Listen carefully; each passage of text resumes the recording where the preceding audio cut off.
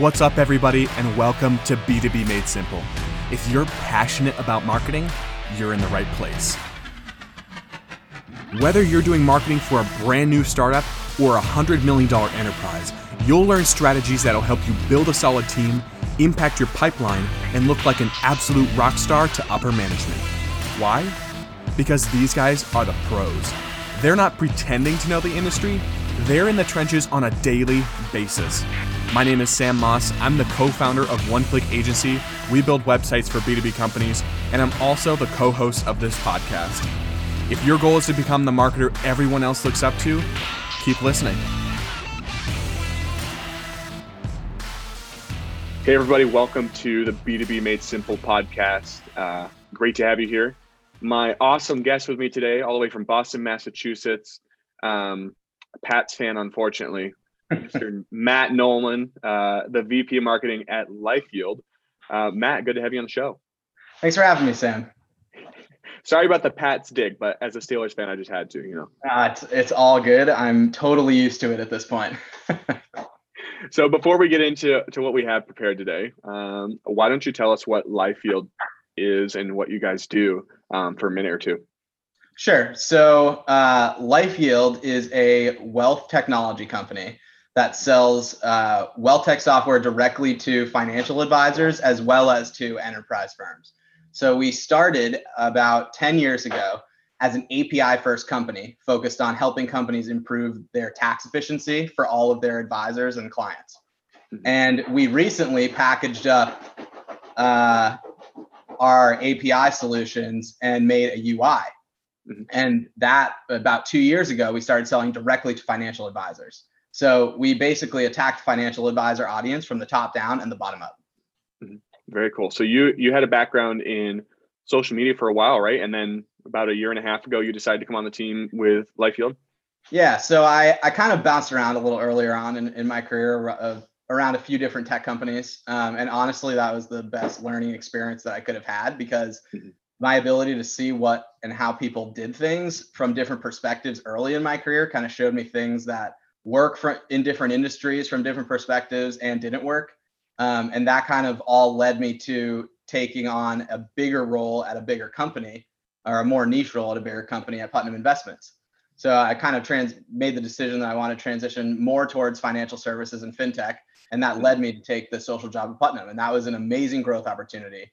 I learned a ton about the industry in general because previously, having just worked in tech, there were really no regulations in terms of what we could say and do from a marketing perspective. But feeling, after working at Putnam, I kind of understand what companies go through in the space and how to navigate those certain loopholes. So now that I'm at LifeYield, we kind of bridge that gap and we have the ability to take a creative stance from a marketing perspective while also still being in the industry that I really know and love. So it's been a really great opportunity to make that transition, and the leaps and bounds that we've made since I started at LifeYield a little over a year ago, we're pretty proud of. That's super cool, man. Obviously, you do have a background in marketing, and because of that, you've really kind of narrowed down 3 areas marketing teams need to focus on. And obviously, there's more than that, but really hone in on. You found 3 areas, and the first one is authenticity. The second is content. And the third is analytics. And we might not really, if you're listening to this, it might sound kind of vague, but we'll get into each one of those. And we'll start with authenticity. Big word there for me. In our marketing. So your main point is just you need to be your authentic self, and your colleagues need to do the same. So companies need to stop pouring hours into their corporate social medias and spamming out links because it's really inauthentic. That's just not the direction that brands should be going right now. So where should we focus instead? Yeah, it's a great question. I actually had to think a lot about it after you first sent it to me, but after really putting some thought into it, the things that have worked best for us at LifeYield is by enabling our key executives to talk to each of their audiences. So for me, my audience is marketing and financial services. So a lot of the stuff that I post is wins and losses and lessons learned and stuff that I've accomplished or learned something from at LifeYield. For our chief marketing and strategy officer, his target audience is networking in with high-level executives at different fintech firms and major enterprises. So a lot of things that we post are about relationship building and experiences about himself in the industry. And then my boss, who's another head of sales, he posts about partnerships and things directly to the advisor audience. So everybody kind of has their unique value add that they can bring to the table, and a little bit of a unique audience, even though we all play under the same umbrella. And I think it's really important to have each person tell their unique story because that's what actually is resonating. Now, we would post from Life Yields. We ended up posting about 3 or 4 times a day at one point, and we would get 1 or 2 likes, and they would be employees and me, right? Like liking our own thing. And once we started posting from our CMO and our EVP of sales and even myself, obviously our colleagues are still engaging, but more of them are engaging, and that's getting the reach far and wide. But also other people in the industry are starting to notice. And we're getting that anecdotally from people just saying, oh, I really love what you guys are doing on LinkedIn, to somebody reaching out and cold messaging me that said, oh, I saw your colleague's Jack's post on LinkedIn, and that reminded me that we need to actually get in touch about like a marketing program or something. And maybe that didn't directly relate to a sale, but all of these constant reminders are just making our people more approachable to everybody online. And that's the ultimate goal. So when you let your authentic self shine through, people want to work with people and not robots. And I think that the results really speak for themselves when you do that. Yeah. And I mean, it's probably no surprise to marketers listening to this that you found success for your B2B company on LinkedIn. Can you share a couple stories outside of what you just did on what really has been working in the personal brands on LinkedIn? Because like you said, it's not just marketing your business. These are key executives, right? Sure, absolutely. And leading with the key executives, I think, was the goal in the beginning. I saw people like Dave Gerhardt, like everybody knows, Chris Walker, yourself, always posting value add content for marketers. And I keep seeing like, why can't we do this within our industry and for what we're talking about? So we tried it.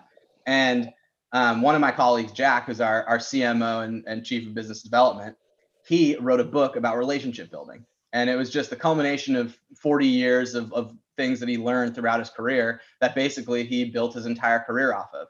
And it wasn't a super long book or anything like that, but he had written it for a college class. And we basically took a lot of that material that he wrote for that book. It was a bunch of stories from his past, lessons learned, just tips and tricks for actually active listening and paying closer attention so you can pivot to a better conversation down the line and show them that you're listening. Those little pro tips. The first one that we posted got 125 likes. And this was like one of his first posts that he ever had. And it was really just him saying, pro tip, be more interested than interesting. Things that like people have heard, but just him coming out of the woodwork and sharing that. Everybody knows him as a great relationship builder. And that's something that people look to him for help and improvement on. The fact that he had built his network of people that already thought of him this way definitely helped the results.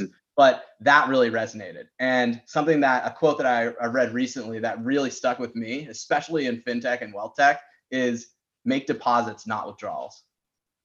And I'm sure you've seen that in plenty of places, but it really hit me home because you don't really want to promote your stuff ever, really, very rarely. But when you're just constantly adding value, like I saw your posts on LinkedIn, and that's what gave me the confidence that this was a credible podcast and that you knew what you were talking about and that you were a legit figure in the industry that I wanted to speak to. So just by being there is what made you more visible and got me into the podcast today. Yeah, I mean, it does work. And just like you said, you need to be delivering value before you're ever going to receive it. Another thing I would add would be also know that you need to be in it for the long game, which is it might be tough to pitch to senior management like that. So obviously start off with some other things to do alongside it that are going to generate some revenue now. But get this started immediately if it's a fit for your company, for sure. A common problem we see in the B2B industry is companies maxing out their marketing teams because they attempt to handle their website in-house. We see this all the time. From redesigns to regular maintenance, we know it's easy for your team to drown in the amount of work it takes to keep a website updated, secure, and current with the times. And let's face it, working on a website isn't that fun. The worst part, hiring a full-time developer to handle that workload can cost over $100,000 a year. Here at One Click Agency, we build websites for B2B companies for just a fraction of that cost. Whether your website is 5 pages or 355 pages, our US-based team of designers and developers can handle your website project with ease. If your team is totally capped and needs help with website maintenance or even a full redesign, visit oneclickagency.com to get a quote today. Visit oneclickagency.com so your marketing team can get back to doing what they love. oneclickagency.com. So number 2 here we have is content. It's really important. It's a pillar when it comes to marketing. But your thoughts are we need to start or stop overproducing it. For example, so this podcast, obviously we've shifted to the B2B marketing space, but it's been out for a year and a half. I mean, it sounds like we're like this bigger podcast than we are. We have like, I know, thousands of listeners, but I'm recording right now in my dining room. You can probably hear my dog shuffling around in the other room. My wife's going to come in from the chiropractor here in about 30 minutes. Like, this is about as underproducing as you can get. I'm sitting here with AirPods because my Yeti isn't working. It's on the shelf behind me. Like, that's really underproducing, and people are listening and they like it. Is that what you're talking about with content? That's exactly what I'm talking about. Another great, easy example that may be more digestible for people is just like making a single video or something. A lot of times, especially in financial services, I think it might happen a little less often in tech because of the pace of things and how fast everything moves. But in financial services, we tend to often overproduce a video. What I mean by that is spend a week scripting it, another week potentially filming, send it to an agency or somebody to edit, and then you get back a final product that you still need to either put in a landing page or figure out exactly where you're going to use it. And if you are blessed to have some of those tools that you can actually drop the video right into the email, then that's awesome. And you should definitely do that also. But in the absence of those, not everybody has access to that. Not everybody wants to go that far down their tech journey. So an example that we did just the other day, a member of our sales team came to me and said they wanted to re-engage some of their sale opportunities. So they made a really quick 30-second video in Zoom, just recording why they should re-engage and just a couple of new features that we had added in our most recent release. I took that, basically just cut off the beginning and the end, pauses, and put it on a landing page for him. And we had that from concept all the way through finish within a couple hours. He was then able to start his sequence and sending that out the same exact day. So that pace was really important. But I really think that had we sent that video out to be produced and edited and scripted and all of the ways that I talked about before, I don't think that the end result or the value that people getting out of it would change at all. Yeah. So keeping that in mind, it's not the production value that really matters. It's the value of the content that you're putting out there into the world. Yeah. I think a lot of people just feel like they need to over polish everything. And I mean, quality is good for sure. Don't get us wrong. But don't overthink it and really stall the process because you want it to be perfect, because perfectionism really can be a trap and very, very expensive. What are some ways that you found to help avoid falling into that trap?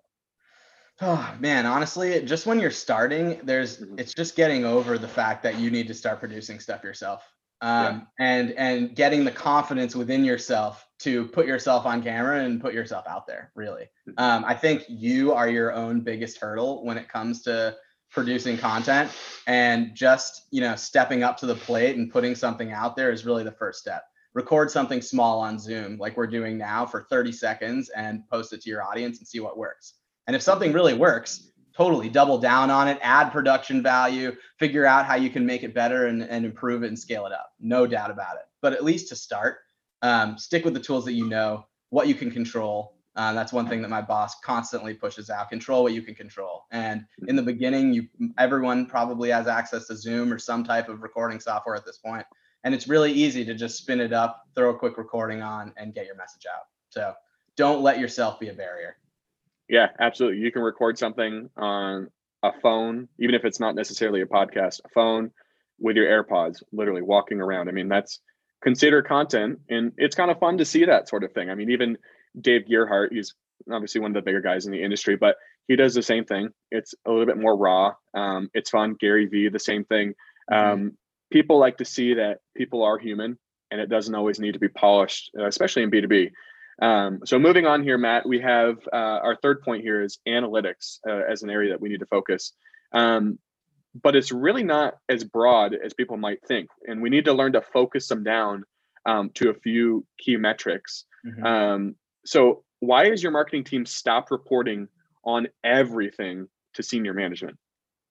Yeah. I mean, one of the reasons why I was hired is because there really wasn't that much marketing expertise. So when I got here, I think people just didn't exactly know what to do with all of the numbers that they had access to. There wasn't any real strategy in terms of how we're going to improve certain metrics or drill into certain campaigns or things that we were looking at. So really, it came to me to simplify what we were doing and try and relate it to the ultimate goals of the business, which obviously is revenue. So everything that we track from a senior management perspective always leads back to a revenue generating activity. So for us, we kind of boiled it down to three main metrics that can that we all agreed can really lead to sales. And those metrics that we kind of decided upon are overall web traffic, and that just determines the top of the funnel and how much we're filling up there.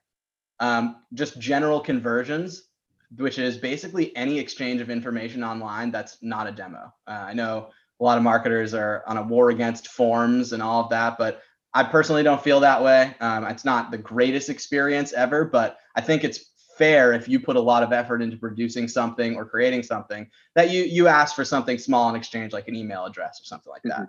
And then finally, the bread and butter and holy grail is demo requests. Obviously, we then track all the way through a sale and see how effective each of these are in attributing to that. But from a marketing perspective, reporting to our senior team as well as during our board meetings, we really are going to start sticking to those three metrics as we kick up our marketing spend and really hit the ground running in the next year. Yeah, that's super interesting. Would you say that secondary metrics are still important? It's a good question. They always are important. And I definitely always have my finger on it, because when I'm sending out a newsletter every month, I want to know what has worked in the past and what I'm going to use to improve this month's iteration of it. But at the same time, I'm not reporting on all of those metrics to really any of my colleagues outside of my immediate team, and then any huge wins that come up. So if there's something big, like we have a 30 or 40% open rate on a newsletter or a campaign that we ran, or something really drove a ton of leads, I'll just bring that up and tell the story. Because bringing up the fact that we generated X amount of leads and X amount of pipeline, that's all great stuff. But an anecdotal story in these scenarios does just as much as a huge PowerPoint with many slides of a bunch of numbers. So I'm not saying don't track these things. You definitely have to know what's going on in all corners of the business and in marketing, so you can make informed decisions. But at the same time, your high level colleagues, the ones that are really only concerned about revenue, what you're reporting to them should all attribute back to that. Yeah, it'll go out in one ear and out the other if you're sitting there running down a list of secondary metrics to the board. I mean, you're going to lose your job real quick. Or you'll just end up getting the inevitable question of, so what does this actually mean in terms of sales, or what was your impact? And you'll have to do that research anyway. So just be proactive and bring that to the forefront, and just know that whatever you report on to people that control your destiny should all help them control theirs as well. One last thing I want to cover. When it comes to social proof and your team, as opposed to presenting numbers and graphs, what have you guys found that works, and why have you guys started leaning that direction instead? Great question. I have a couple of good examples too. So we talked a little bit about like enabling your employees on corporate social, and not using the corporate accounts and really using your key executives and key figures at the company. The way that we've showed that that's working is we took a screenshot of our most successful post from our CMO, which got 125 likes on it, and use that as a slide on most of our decks, and just say, here's our corporate strategy. We're enabling all of our key executives to post to different accounts. Look at the impact that this really has. And just that screenshot of 15,000 views with 125 likes and 50 comments has so much more of an impact than us saying we posted 50 times and got, X number of likes and X number of follows and X number of engagements from that. It tells the same story, but the amount of lift for somebody on our team to have to go through and tally up all of the impact that each post has on an individual basis just isn't worth it, especially for a small team like ours, where we only have 2 marketers that can really be nimble and pull those numbers and do that type of reporting. So in those situations, especially for small teams, a picture is worth 1,000 words. I'd say a screenshot can be worth 100 numbers, unless you're talking about revenue. Very interesting, man. Well, Matt, it's been awesome having you here on the show. Before we go, can you just let us know? I mean, you guys spend a lot of time on LinkedIn. Where can we find you, and even LifeYield, if we want to check you out? Sure. If you want to check out LifeYield, it's www.lifeyield.com. If you also search for LifeYield on LinkedIn, that's a great account to follow, but that's really our brand ticker. We have a couple key people that are sharing a lot of stuff. So Jack Shari, who's our CMO, he's a key figure to watch. And Steve Zushin, who's our head of sales, is also another key person to watch. So they're always sharing really personal stuff. It's always unique. So if you want to check out and learn about LifeYield and know a little bit more about the things that are working for us or the company in general, they're really the 2 people to follow. Sweet. Thanks so much, man. Thanks a lot. Appreciate it. Hey everybody, before you go, thanks a ton for listening to the podcast. We would love it if you dropped us a rating on Apple Podcasts or wherever you're listening. It'll only take you about 4 seconds.